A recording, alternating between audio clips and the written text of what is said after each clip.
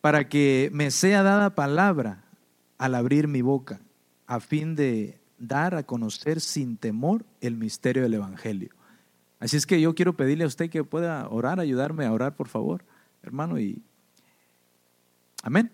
Padre, en el nombre de Jesús, estamos delante de tu presencia, papito hermoso, agradecidos, Padre amado, por tu misericordia, por tu bondad, Señor amado, por tus grandezas, Señor, por tus obras, Señor amado, que son grandes, Señor, tus misericordias para nosotros, amado Padre celestial. Señor, en esta noche, Señor amado, vengo suplicándote, Señor, que tú me des una gracia, Señor, especial, Padre, para exponer tu palabra, Señor, a tu pueblo, a tu amada, Señor amado, la que esperas con ansias, papito hermoso. Por favor, Señor, dame un lenguaje, Señor, del Espíritu, Señor. Por favor, Señor amado, en el nombre de Jesús, Señor, quita todo pensamiento humano, quita todo razonamiento humano, Señor.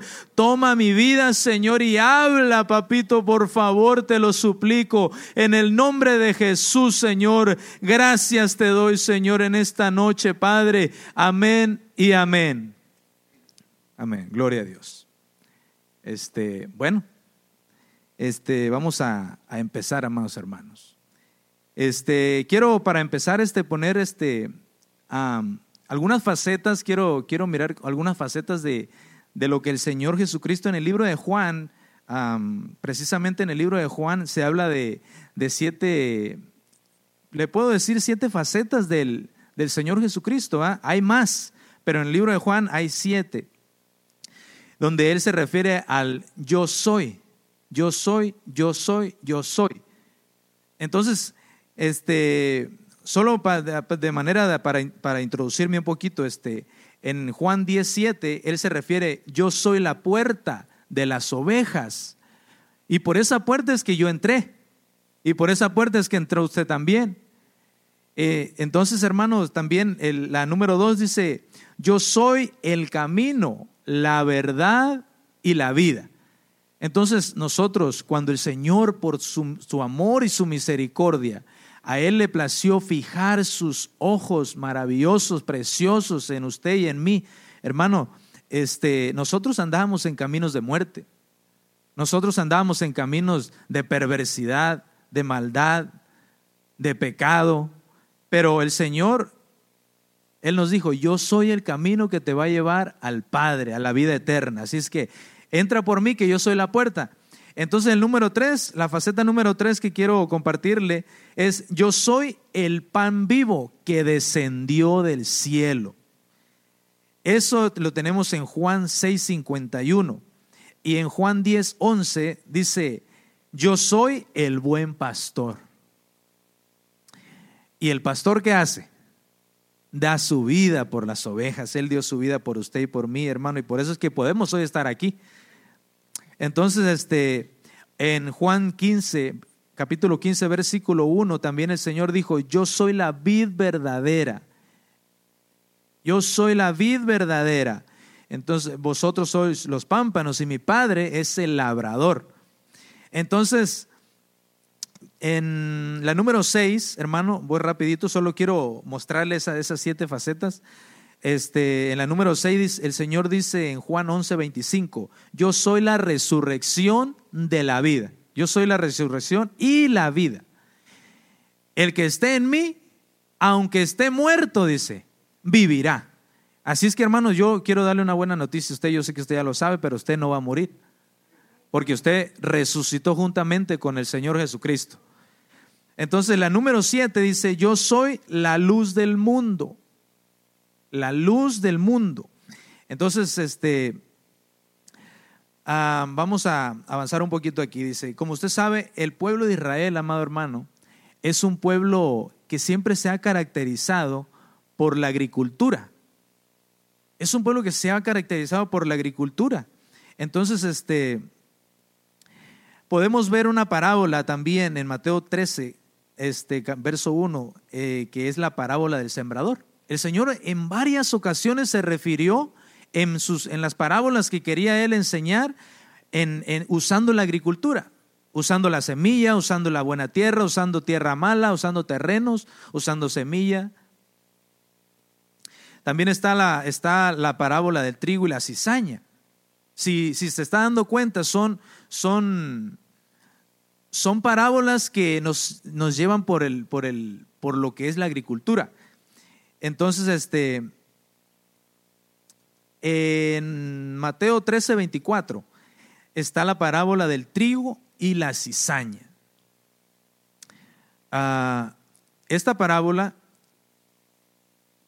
está también la parábola del grano de mostaza, que está en Mateo capítulo 13, verso 31.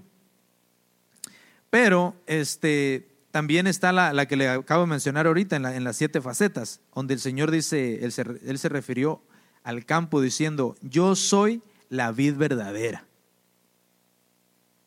Y el Señor dice, hermano, que para que nosotros, usted y yo, podamos llevar frutos, tenemos que estar metidos en Él. Porque dice: apartados de mí, nada podéis hacer. Y mi Padre es el labrador. O sea, si usted está llevando fruto, lo felicito. Pero también el Señor dice que el que está llevando fruto, lo va a podar. Pero no es una mala noticia, porque la poda, ¿para qué sirve? Para que crezca más, para que se ponga más bonita la planta, el árbol, y aparte va a llevar más fruto. Y en ese momento usted va a estar glorificando al Padre, porque el Señor dijo: en esto es glorificado mi Padre, en que llevéis mucho fruto. Entonces, en otra ocasión me voy como dicen algunos hermanos, ¿verdad? Voy aterrizando un poquito aquí. Dice, y en otra ocasión se presenta el Señor como el grano de trigo. Vamos a ver. Juan capítulo 12, verso 24, el Señor dice: de cierto os digo, que si el grano de trigo no cae en la tierra y muere, él solo queda. Mas si muriere, mucho fruto lleva. Vemos entonces aquí, amados hermanos, en el ejemplo que el Señor Jesucristo nos da, la importancia de que el grano tenga que morir para que pueda llevar ese fruto, porque una semilla que usted la tire en la tierra, pero no muere, va a quedar sola. Entonces, déjenme. En este caso, el fruto de esa semilla, de ese grano, el fruto que dio, porque ese grano cayó en tierra y murió. ¿Y cuál cree que es el fruto que dio ese grano de trigo? Ustedes, hermanos, ustedes y nosotros somos ese trigo, somos esa cosecha, ese fruto que dio el Señor. Y así mismo a nosotros también nos corresponde llevar ese fruto que el Señor está pidiendo, porque el Padre dice: en esto es glorificado mi Padre, en que llevéis mucho fruto. Entonces, ¿cuántos quieren glorificar al Padre? Es necesario que llevemos fruto y que permanezca ese fruto, hermano. Ahí es donde cada uno de nosotros nos damos un escaneo y nos empezamos a preguntar: ¿estoy dando fruto? Porque el Señor dijo, hermano, que si nosotros no estamos llevando fruto, para dar fruto hay que estar pegados a la vid. Entonces ahí es donde nosotros, hermano, el Señor Jesucristo viene pronto. ¿Cuántos lo creen? Esto no es algo que se agarró una fama de estar diciendo: el Señor viene pronto, el Señor viene pronto. No, el Señor viene pronto, viene ya. Entonces es necesario, hermano, que Él nos encuentre fructíferos. Entonces,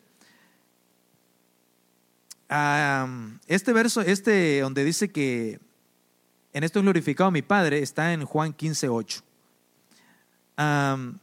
Porque fíjese, dice Romanos 5:19: porque así como por la desobediencia de un hombre los muchos fueron constituidos pecadores, por la desobediencia de uno los muchos fueron constituidos pecadores. Pero, hermano, era necesario que el Padre mandara esa semilla mandara el grano de trigo a la tierra para que muriera, porque dice, así también, por la obediencia de uno, los muchos serán constituidos justos. Aunque usted no lo crea, yo quiero decirle que usted es un justo, porque la justicia de Dios está sobre su vida.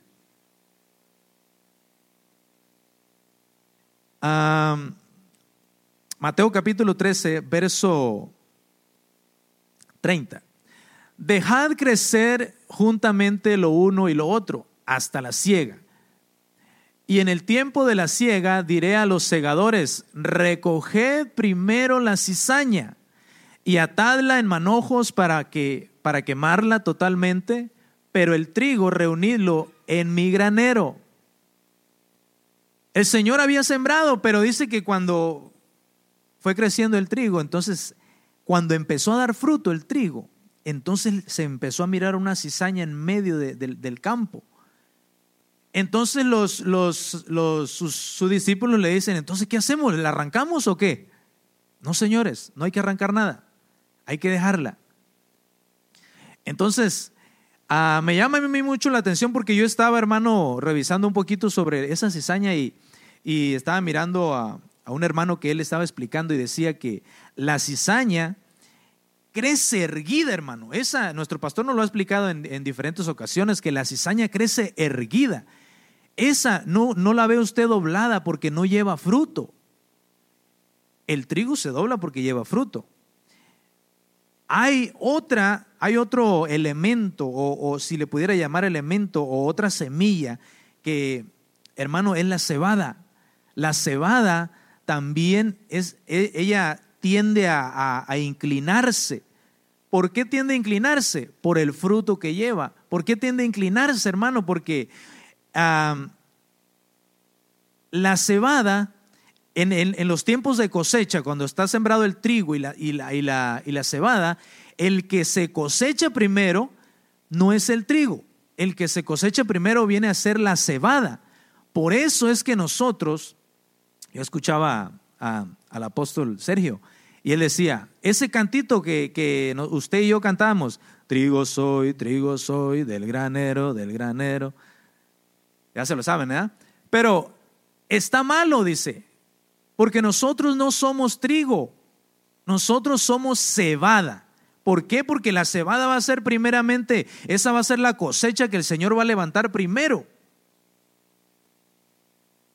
Y la cebada, como le decía, también tiende a inclinarse, hermano, porque, hermano, si nosotros somos cebada, es importante, hermano, que nosotros aprendamos a inclinarnos delante del Señor.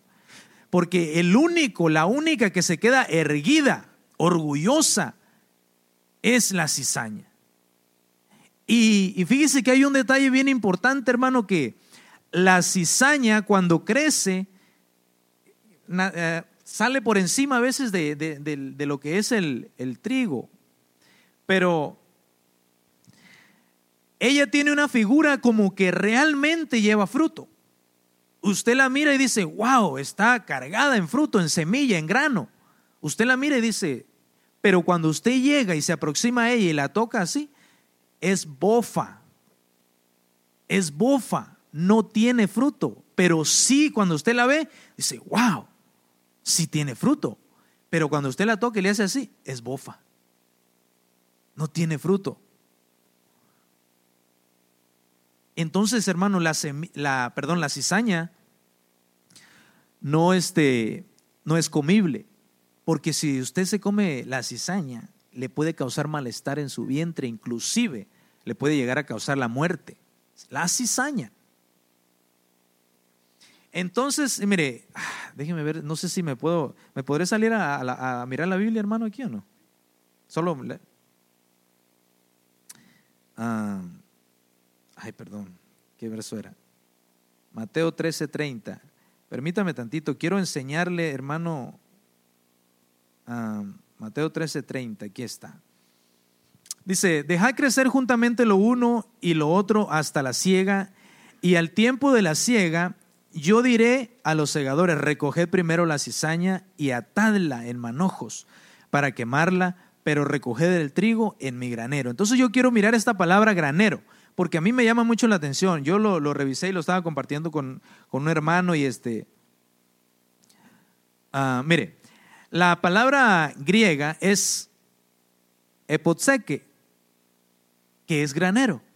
Pero si usted mira, está en la palabra griega 659, que si vamos a revisar esta palabra, recuerde, estamos hablando de la palabra granero, donde ¿qué es lo que se va a depositar ahí en el granero? El trigo. Por eso es que yo le estaba diciendo que usted no es trigo, ni yo soy trigo. Nosotros, ¿qué somos? Cebada. Ahí dígale al hermano que tiene a su lado, usted es cebada. Eso. Entonces, mire lo que dice aquí, mi hermano. Esa palabra granero quiere decir literalmente o figurativamente desechar, poner lejos y despojarse. Pero quiero ir un poquito más adentrito y mirar la 575, la palabra griega esta. Porque esta dice que, hermano, es una composición, dice, y por lo general denota separación. Separación. Porque usted cuando entra a alguna hacienda o entra a un rancho donde regularmente se levantan graneros, el granero, ¿verdad que no lo tienen ahí al ladito de la recámara o de la cocina? ¿Dónde lo tienen ese? Aparte, a lo lejos, cerca de las tierras, cerca de donde se siembra. Entonces, quería mostrarle esto solo para mirar cómo es que el trigo se pone, dice aquí, por lo general denota separación. Entonces estuvimos mirando también que es desechar. Entonces vamos a volver otra vez a nuestra, aquí.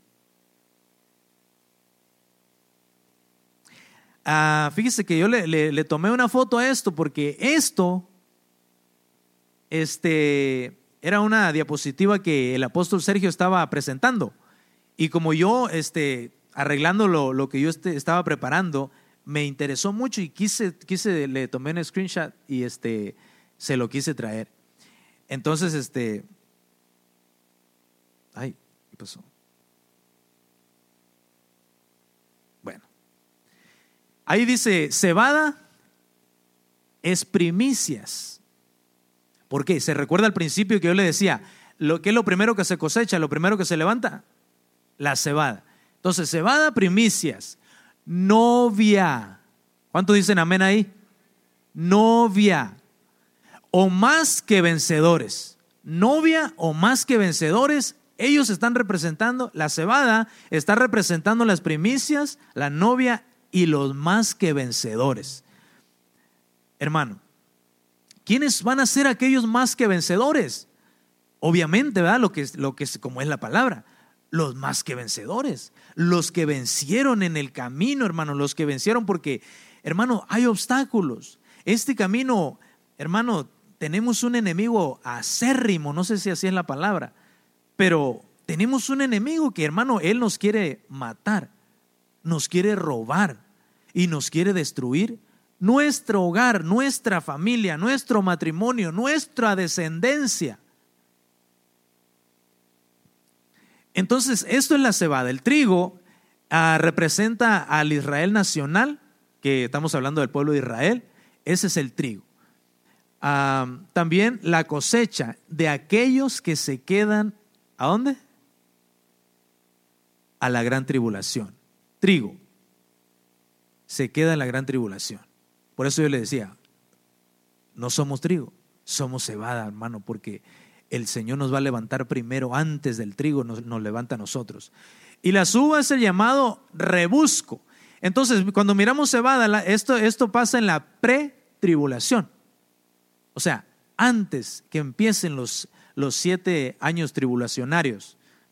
Eso es la pretribulación. Entonces, ahí nos vamos nosotros, hermano. El trigo, esto sucede en la gran tribulación. El trigo pasa en la gran tribulación y las uvas, que es el llamado rebusco, ahí va a haber un rebusco, hermano. El Señor va a ir a hacer un rebusco para a ver quiénes fueron aquellos que aún quisieron arrepentirse y entregarle su vida al Señor. ellos van a estar dentro de ese mismo tiempo. Amén.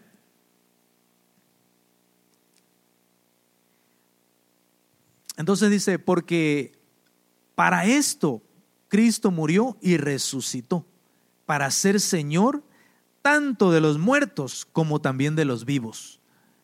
Amados hermanos, nuestro Dios no es solamente Dios de vivos, sino aquí dice que para esto Él murió, para ser Señor tanto de los muertos, tanto también de los vivos. Entonces, y con su muerte y resurrección nos ha dado la oportunidad de llegar a ser la novia, la amada del Cordero Jesucristo. Dele un fuerte aplauso al Señor por ese amor, por esa oportunidad tan grande, tan maravillosa, hermano, que nos ha dado. Porque, mire, cuando hablamos de salvación, hay unos que son salvos, hay unos que van a obtener la salvación, amén. Pero hay otros, hay unos que alcanzan a ver el reino. Otros, el Señor les da la oportunidad de entrar en el reino, amén. A otros, el Señor también le da la oportunidad de heredar el reino. ¿Cuál escogería usted? Heredar el reino, porque ¿quiénes son los que heredan? Los hijos. El que no es hijo no puede heredar. Entonces, pero el galardón más grande, hermano, es llegar a ser la novia, la esposa de Jesucristo. Hermano, no sé si usted se recuerda, en Génesis capítulo 24 creo que habla de Rebeca e Isaac, donde el Abraham, que está representando al padre, le dice a su siervo: ve y búscame una esposa para mi hijo. Entonces eso es una figura muy hermosa, hermano, donde el padre envía, el siervo, como muchos de ustedes ya lo saben, pero si alguno no lo llegara a saber, quiero explicarle. Abraham está representando al padre. El siervo enviado a buscar a la novia está representando al Espíritu Santo, que Él está aquí buscando, preparando a la novia, aquella que quiera llegar y que quiera tomar esa oportunidad que el Señor nos ha dado. Hermano, ¿cuántos quieren? Ya creo que ya les pregunté, pero quiero preguntarle otra vez. ¿Cuántos quieren llegar a alcanzar a ser la novia y esposa del Cordero? Necesitamos dejar que el Espíritu Santo nos vista, nos prepare, hermano. Por eso es importante que la cebada se incline, hermano, que en el tiempo de la alabanza, en el tiempo de la adoración, en el tiempo, hermano, que nosotros tenemos esa intimidad con el Señor, ahí, hermano, que nosotros lo busquemos, que nosotros, hermano, por eso es que a aquellos hombres, creo yo que por eso el Señor les dijo: hey, pero en tu nombre echamos fuera demonios, en tu nombre profetizamos, en tu nombre hicimos tantas cosas. Pero ¿qué les dice el Señor? Apartados de mí, yo no los conozco a ustedes. Pero hay una versión que dice: porque nunca tuvieron una relación personal conmigo. Entonces es importante la relación que nosotros tengamos con el Señor, porque dentro de esa relación, entonces, que el Señor va a ir preparándonos a nosotros como novia, como cordero. Porque no queremos, hermano, no queremos quedarnos solamente como trigo. No queremos, porque el trigo va por la gran tribulación. Entonces este es el tiempo, hermano. Por eso yo quiero felicitar a este remanente, el Señor. La Biblia dice que el Señor siempre tiene un remanente. Y este es el remanente. Mire, la iglesia ahorita debería estar llena, hermano. Pero, hermano, este es el remanente que el Señor quiere. Este es el remanente que se está preparando, que se está dejando vestir, hermano, que quiere alcanzar la estatura del varón perfecto. Entonces, Efesios capítulo 5, verso 31. Por esto dejará el hombre a su padre y a su madre, y se unirá a su mujer, y los dos vendrán a ser una sola carne. Este versículo es muy usado, hermano, en el ángulo matrimonial, y está muy buenísimo. Pero el apóstol Pablo en el verso 32 nos aclara este verso. Pero déjeme leerle mi nota, porque si no, entonces la escribí de oquis. El padre está buscando esposa para su hijo, lo que le decía de Abraham. Lo vemos en el ejemplo de Abraham. Bueno, esto ya se lo dije, mejor vámonos. En el verso 32 dice: grande es este misterio, pero yo digo esto respecto a Cristo y a la iglesia. ¿Qué decía el verso 31? Por esto dejará el hombre a su padre y a su madre. ¿A quién se está refiriendo ahí? A Cristo. Por eso en el verso 32 nos aclara ahí: grande es este misterio, hermano, porque esto es un misterio, hermano. Pero yo, dice el apóstol Pablo, digo esto respecto a Cristo y a la iglesia. Entonces quiere decir que en algún determinado momento dice: por eso dejará el hombre a su padre y a su madre y se unirá a su mujer. Entonces serán una sola carne. Por eso, hermano, es que en las facetas del bautismo, en la doctrina, si usted ya pasó por ahí, usted se puede dar cuenta que el bautismo en el Cordero está ahí. Y es que nosotros tenemos que adherirnos a Él, hacernos uno con Él. ¿Cuántos quieren eso? Bueno, entonces vamos a avanzar un poquito. Este es el tema, mire, hermano. Yo le puse por nombre a este tema: la cosecha de cebada. La cosecha de cebada. Hermano, porque nosotros somos la cebada y vamos a hacer esa cosecha que el Señor viene por nosotros. Entonces, como cebada, como novia, como una entidad femenina, como esa novia que se está preparando, hermano, necesitamos apartarnos para Él, porque Él es nuestro amado. ¿Sí es su amado o no? Entonces el apóstol Pablo le escribe a Timoteo en el capítulo 2 y en el verso 4, dice: ninguno que milita, solamente que aquí es un poquito de otro ángulo, lo puso en el ángulo como el de ejército. Pero nosotros tenemos un capitán también. ¿Sí se recuerda o no? En una ocasión estaba Josué. El Señor le había dado una orden a Josué y le había dicho: Josué, circuncida al pueblo nuevamente, por segunda vez.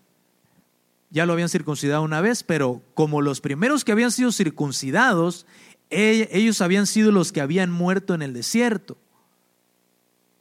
Entonces los pequeños que habían quedado, ellos no habían sido. Entonces el Señor le da la orden y circuncida.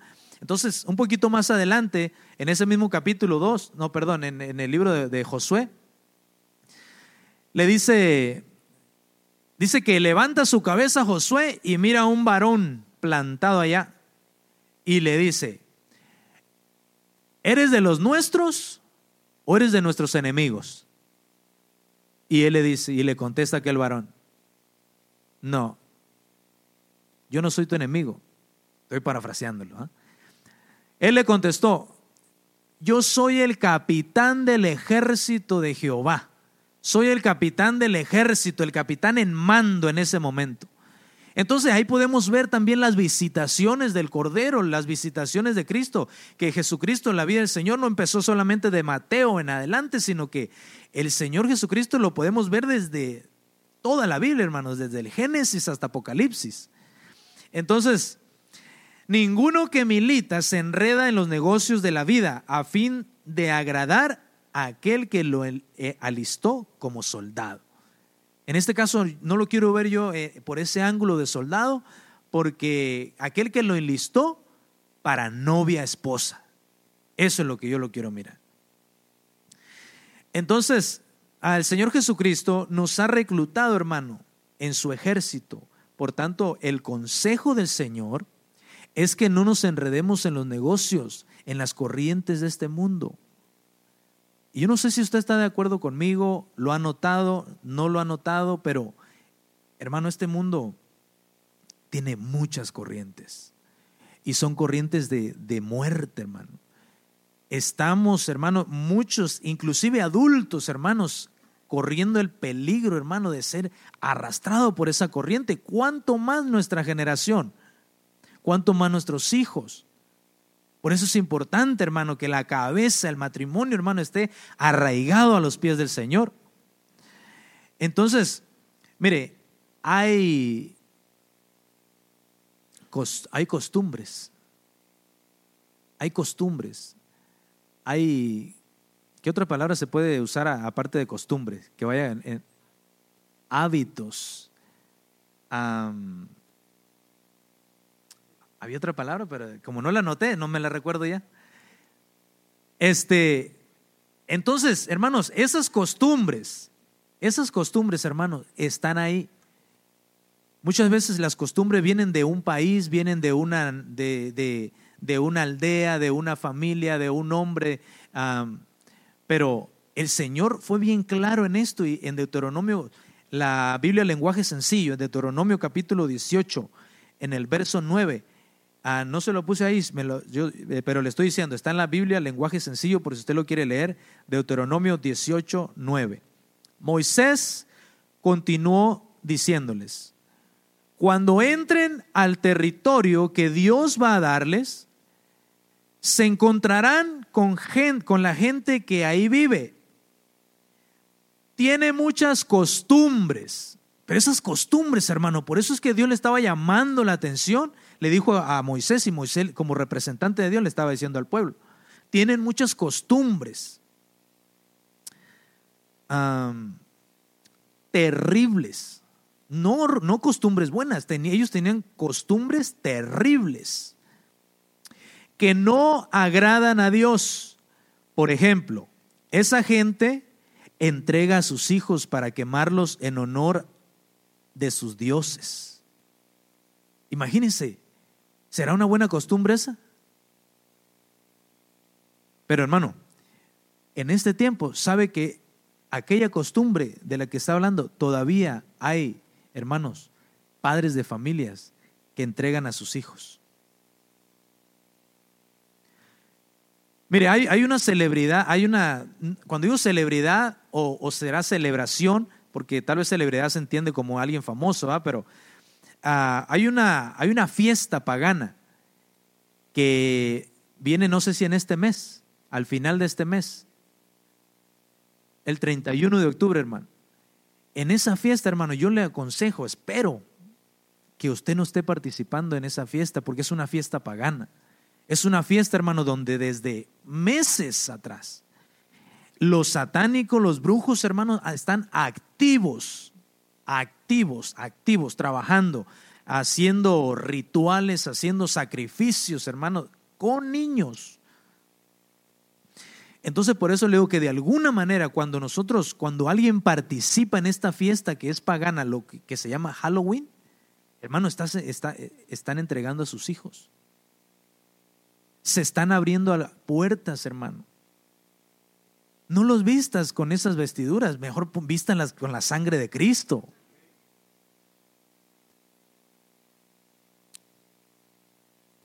Practica la brujería, la hechicería, y cree que puede adivinar el futuro. Estas son las costumbres que había en esa tierra. Además de sus brujerías, consultan a los espíritus de los muertos. Mire, allá por Europa, no sé si es Croacia, no me recuerdo bien el país, pero es allá por el continente europeo. Hay unos sacerdotes que se llaman druidas. Ellos, hermano, esto es lo que hacen o hacían, porque es una costumbre que se vino infiltrando, así como la humedad viene corriendo por el agua y ni cuenta se da, viene la humedad y cuando menos pensó ya cruzó. Esa costumbre es la de Halloween. Pero ellos acostumbraban, hermano, a consultar a los espíritus de los muertos para pedirles consejo a un muerto.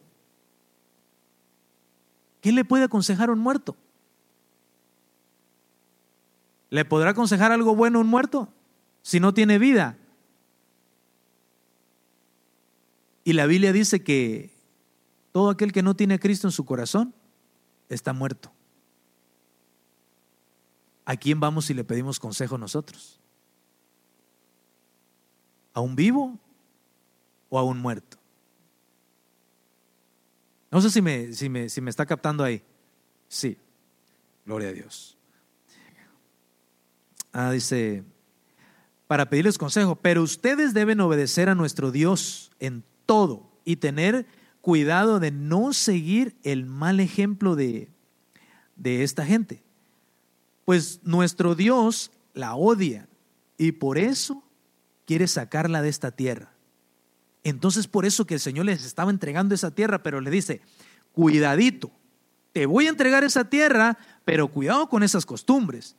Entonces también el Señor nos ha introducido en una tierra, hermano, en esta tierra en la que estamos, esta nación, hermano, pero nos aconseja, cuidado. Esta nación tiene muchas contaminaciones. Esta nación tiene muchas corrientes que te pueden arrastrar, no solamente a ti como mayor o adulto, sino también a tus hijos, a tus niños. Ese es el consejo que el Señor nos está dando. Y en Efesios capítulo 5, en el verso 11 dice, y no participéis en las obras infructuosas de las tinieblas, sino más bien reprendedlas. Hay otra versión que dice, sino más bien desmascaradlas, descúbrelas.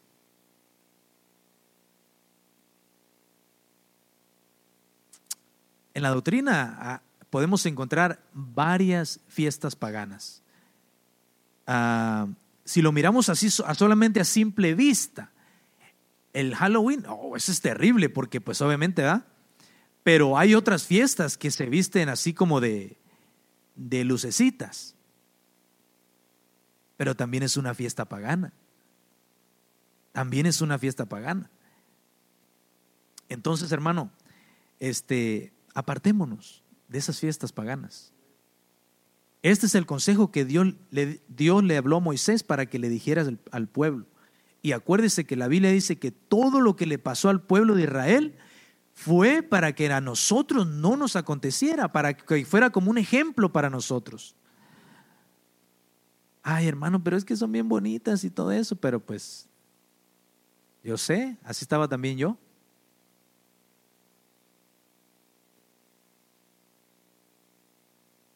Pero le voy a decir una cosa, la Biblia dice que el diablo se viste de ángel de luz. El diablo se viste de ángel de luz para engañar. Él no se va a vestir como en esos cuernotes ahí que tiene, una pata de mula, otra de gallina. Él no se va, porque de esa manera no engaña, ¿eh? Entonces él se va a vestir de ángel de luz para poder engañar. Entonces, yo le puse, porque podríamos correr peligro de amar al mundo y las cosas que están en el mundo. Más bien puesto los ojos en el autor y consumador de nuestra fe. Así lo dice, hermano, Hebreos capítulo 12, verso 2. Y esto nos lo compartía el hermano Francisco también el día miércoles. Poner vuestros ojos en el autor y consumador de nuestra fe. Entonces, hermano, avancemos por ahí. Avancemos por ahí. Si estamos hoy aquí, hermano, es porque anhelamos algo en el Señor. No nos quedamos acomodados en nuestra casa, hermano. Dios tiene un llamado para cada uno de nosotros. Y Él tiene propósitos que quiere llevarlos a cabo. En la Biblia, lenguaje sencillo, en 2 Corintios 11:2, dice, Dios ha hecho que yo me preocupe por ustedes, hablando el apóstol Pablo. Lo que quiero es que ustedes sean siempre fieles a Cristo, es decir, que sean como una novia ya comprometida, no que se va a comprometer el día de mañana o pasado mañana. Si usted no se ha comprometido con Cristo, hoy es el día de comprometerse, porque dice que se siente, dele el aplauso fuerte al Señor. Dice que sean como una novia ya comprometida. No dice que sea como una novia que se va a comprometer a un futuro, no, que ya, una novia ya comprometida para casarse, que le es fiel a su novio y se mantiene pura para él. Como le digo, hay contaminaciones, hermano. Nuestras vestiduras, sin mancha y sin arruga.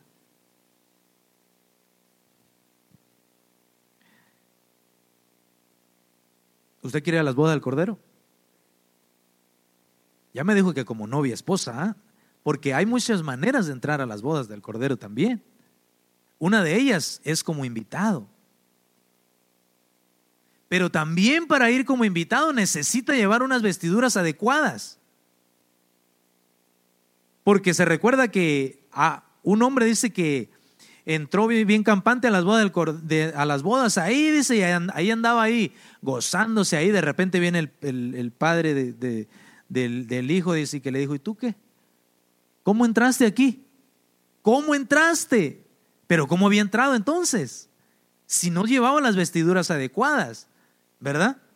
Entonces, se puede entrar como invitada a las bodas del Cordero o como la novia esposa. Usted ya me dijo que quiere entrar como novia esposa. Entonces,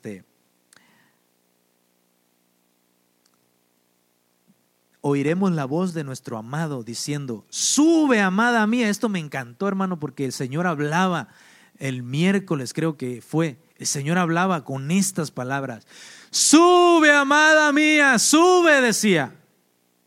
¿Alguien se recuerda? Sube, amada mía, sube. Esa es la voz. Esa es la voz. Hay una alabanza que cantamos aquí, que está en la Biblia, creo que está si no me equivoco, está en Cantares. La voz de mi amado se oye ya. Ya viene. Saltando, dice. Saltando sobre los montes. Imagínese, hermano, imagíneselo, solo imagíneselo y se va a gozar en su corazón. Imagínese al Señor saltando sobre los montes y collado y diciendo: sube, sube, amada mía, sube, amada mía. ¿Quién es esta que sube? Dice. ¿Quién es esta que sube?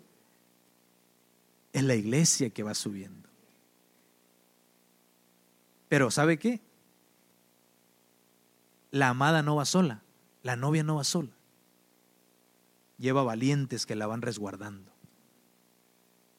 Pero yo me pregunto, ¿para qué lleva valientes resguardándolos? ¿Será que habrá peligro en el camino todavía? La Biblia dice, ¿verdad?, que nuestra lucha no es contra carne ni sangre, sino contra huestes y potestades que habitan, ¿dónde? En las regiones celestes. Entonces, esas ahí van a estar y pues a lo mejor todavía intentarán hacer daño, todavía no sé, porque dice que va bien resguardada. Porque el Señor mismo, con voz de mando, con voz de arcángel y con trompeta de Dios, descenderá del cielo, y los muertos en Cristo resucitarán primero, hermano. Pero escuche bien, porque está hablando de tres voces: la voz de mando, voz de arcángel y voz de trompeta de Dios. No dice voz de trompeta de Dios, pero quiero pensar que son tres voces, tres clases de voces: voz de mando, voz de arcángel y voz de trompeta de Dios. Una voz para cada cual.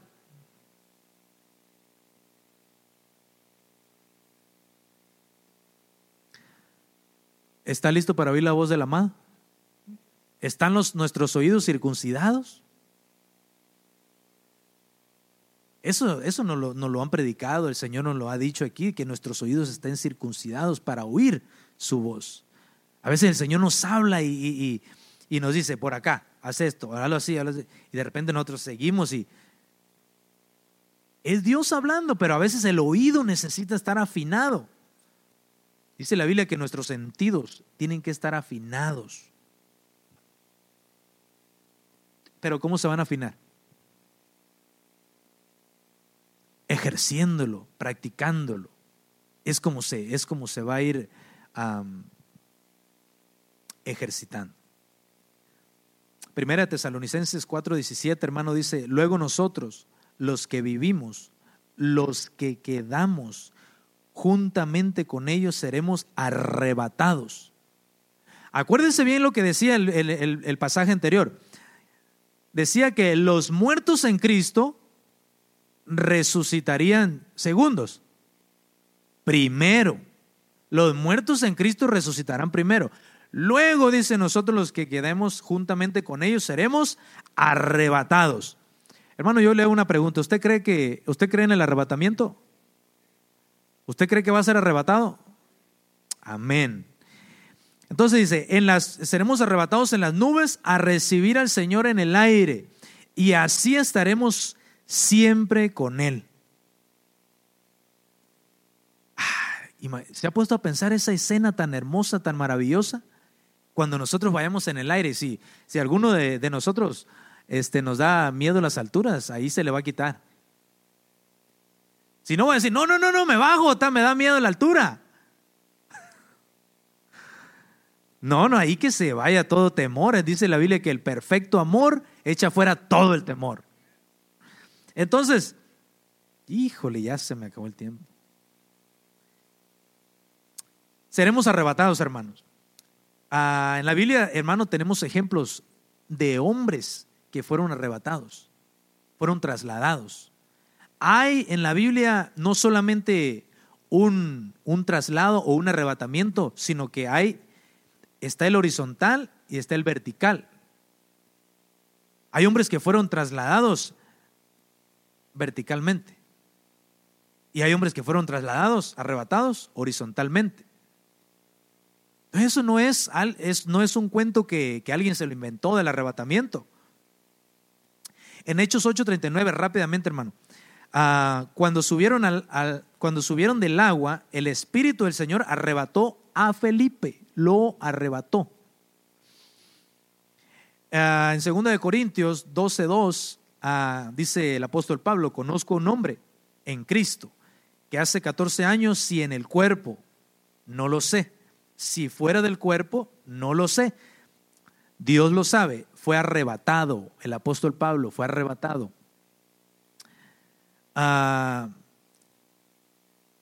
Enoc fue arrebatado. Elías fue arrebatado. Hermano, tenemos una gran cantidad de hombres que fueron arrebatados. Usted va a ser arrebatado. Qué poquitos dijeron amén. Ahí le vuelvo a decir, usted va a ser arrebatado. Eso. Moisés, arrebatado.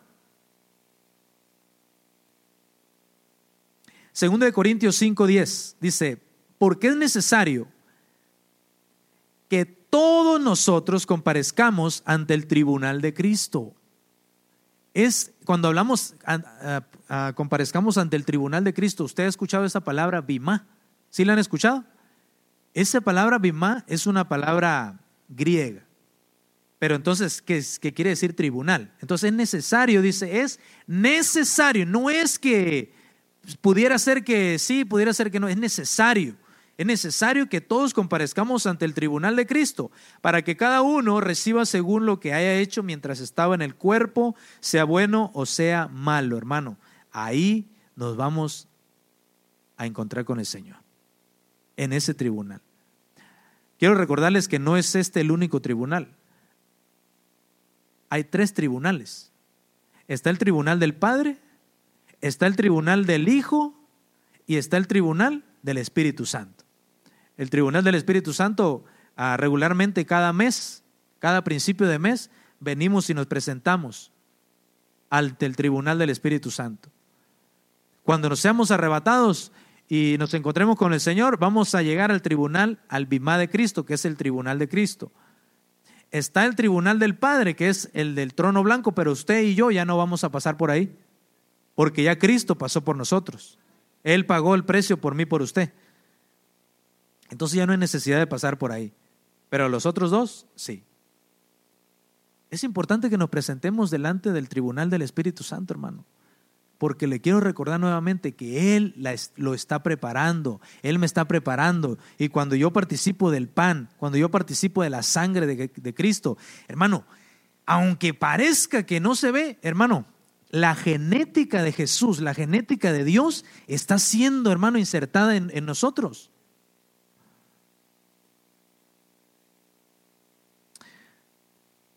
Primera de Juan 2:28. Y ahora, hijitos, permaneced en Él, permaneced en Él, permaneced en Él. Esa es la palabra, por eso yo la puse en color rojo, para que resaltara un poquito. Permaneced en Él, para que cuando se manifieste tengamos confianza, para que en su venida no nos alejemos de Él avergonzados. O sea que en ese arrebatamiento va a haber personas que van a ser avergonzadas. Se van a alejar de Él avergonzadas, porque ahí lo dice, hermano. No nos alejemos de Él avergonzados, hermano. Eso sería algo terrible, hermano. Por eso es que el estar aquí, hermano, es importante, porque la preparación, la palabra, acuérdense, es viva y eficaz y cumple el propósito por el cual el Señor la está enviando.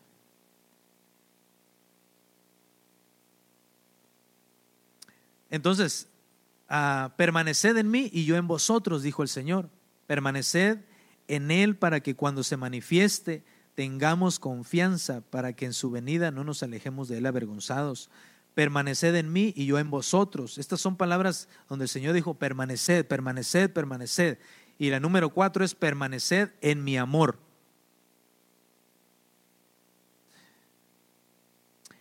Ya voy a ir terminando. No sé si hermano Gustavo nos puede ayudar con el piano, ya para ir terminando ya. En la Biblia, palabra de Dios para todos, en Apocalipsis 22, verso 17, dice: el Espíritu y la novia del Cordero dicen: ven, que todos los que escuchen también digan ven. ¿Cuántos dicen ven? Otra vez, ven. Que todo el que tenga sed y quiera, venga y beba gratis del agua de la vida. Venga y beba gratis del agua de la vida. Se recuerda que, hermano, en el tabernáculo estaba una fuente, ¿se recuerda? Esa fuente era para limpiarse las manos, para limpiarse los pies, pero también había, antes de la fuente, estaba el altar de bronce, donde llevaban, y ahí, hermano, sacrificaban a los animalitos, hermano, por los pecados del hombre. Entonces,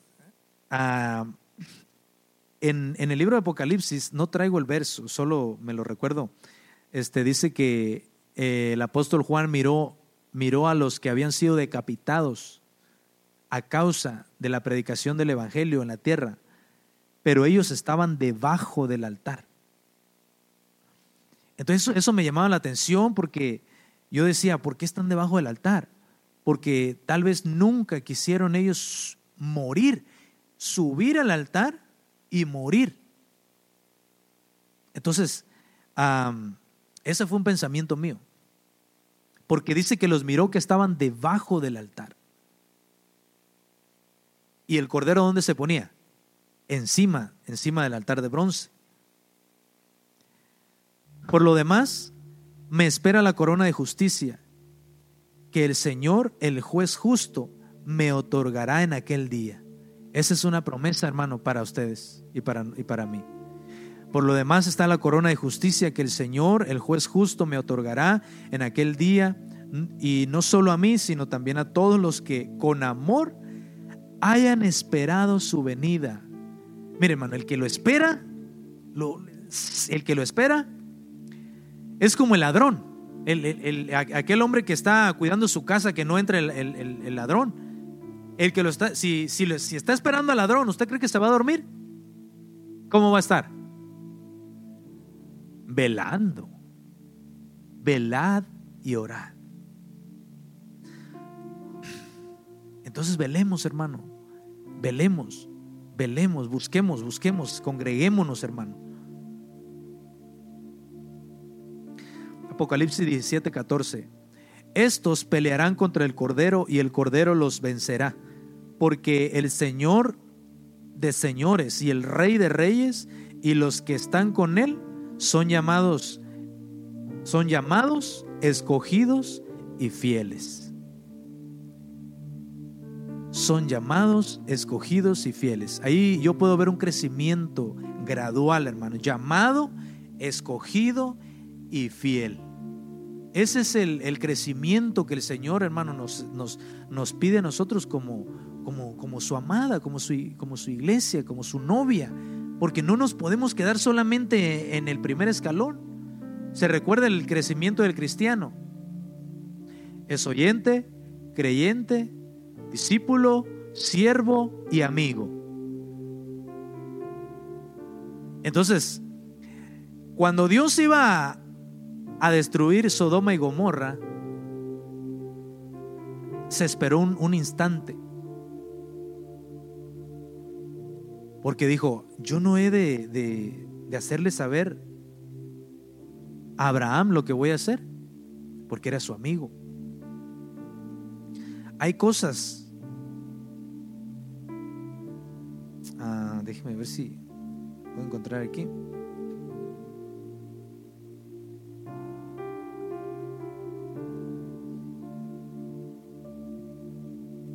Dios le revela su secreto a Abraham. El Señor le dice a Noé también la decisión que va a hacer al destruir a la tierra. Y en Amos 3:7 dice: ciertamente el Señor Dios no hace nada sin revelar a su secreto a sus siervos los profetas. Yo creo que si nosotros estamos metidos buscando al Señor de alguna manera, Dios, hermano, va a avisar, va a estar hablando, hermano. Dice: yo no voy a hacer nada sin avisarle a mis siervos los profetas. Entonces, hermano, esta es una reflexión, para animarlos, hermanos, animar a la amada, porque la Biblia dice que nos animemos unos a otros, ¿sí o no? Entonces, el Señor lo que quiere es que estemos preparados como novia, que cuando oigamos esa voz, nuestro oído pueda escuchar su voz y seamos arrebatados, hermano, y podamos llegar a ese tribunal de Cristo. Y cuando estemos ahí, poder escuchar estas palabras que nos digan: buen siervo fiel, en lo poco fuiste fiel, sobre mucho te pondré, entra al gozo de tu Señor. Hermano, pero dice: en lo poco fuiste fiel, a pesar de que tal vez haya, hermano, dificultades, en lo poco fuiste fiel, en lo poco fuiste fiel, yo te pondré sobre lo mucho. Esos son los valientes, esos son los más que vencedores. Porque el que a la primera, hermano, a la primera se da una mareadita y dice: no, ya mejor me voy. Ese no, dice la Biblia que el reino de los cielos se hace fuerte y solamente los valientes lo arrebatan. Esto es de valientes que se esfuerzan, están cansados del trabajo, pero dice: yo voy a la casa del Señor, yo voy a hacer una fiesta para el Señor, porque para eso me sacó el Señor de Egipto, ¿sí o no? El Señor le dijo: deja ir a mi pueblo para que me sirva, deja ir a mi pueblo para que me celebre fiesta. Esas son las fiestas que nosotros debemos celebrar. 2, celebrar Santa Cena. Y celebrar, hermano, pasar por el bautismo de las aguas. Entonces, con esto, hermano, yo termino y quiero pasarle el tiempo a mi pastor así que él nos pueda terminar. Aleluya, gloria al Señor, hermanos. Inclinemos nuestro rostro y que el Señor nos dé su gracia, nos dé la gracia del Señor. El Señor ha estado llamándonos a través de diferentes medios, diferentes vasos, anunciándonos que nos volvamos a Él. Hay la oportunidad de ser la novia del Señor, pero el Señor nos ha dado algunas indicaciones de qué hay que hacer, qué debemos de hacer, cómo debemos de hacerlo. Y el Señor definitivamente nos ama, hermanos, y por eso es que el Señor nos está llamando, nos está diciendo que hermanos amados, nos volvamos, que permanezcamos, que entremos a esa puerta hermosa que el Señor ha abierto y que el Señor está mandando sus ríos, sus fuentes de agua viva para renovarnos, restaurarnos, cambiarnos, que haya un nuevo amanecer, un renuevo en nuestras vidas. Amén. Padre, estamos agradecidos, Señor, por el privilegio, el enorme privilegio que nos das de poder estar delante de tu presencia, Señor. Padre, ayúdanos, Señor amado, para que seamos escogidos y fieles, Señor, para que nos mantengamos siendo escogidos y fieles, Señor, que seamos esa cebada, Señor, que corresponde a las primicias, corresponde al Señor Jesucristo y corresponde a la novia y a los más que vencedores. Danos la gracia, Señor. Clamamos en el nombre de Jesús de Nazaret, por favor, que seamos escogidos y seamos fieles y nos mantengamos fieles, Señor, por amor a tu nombre, Señor. No hay nada imposible para ti. Clamamos, Señor, por favor, que, Señor amado, nos ayudes a encaminar nuestros pasos, a volvernos a ti, Señor, a volvernos a ti, Señor. En el nombre de Jesús lo pedimos, Señor. Gracias te damos, Padre.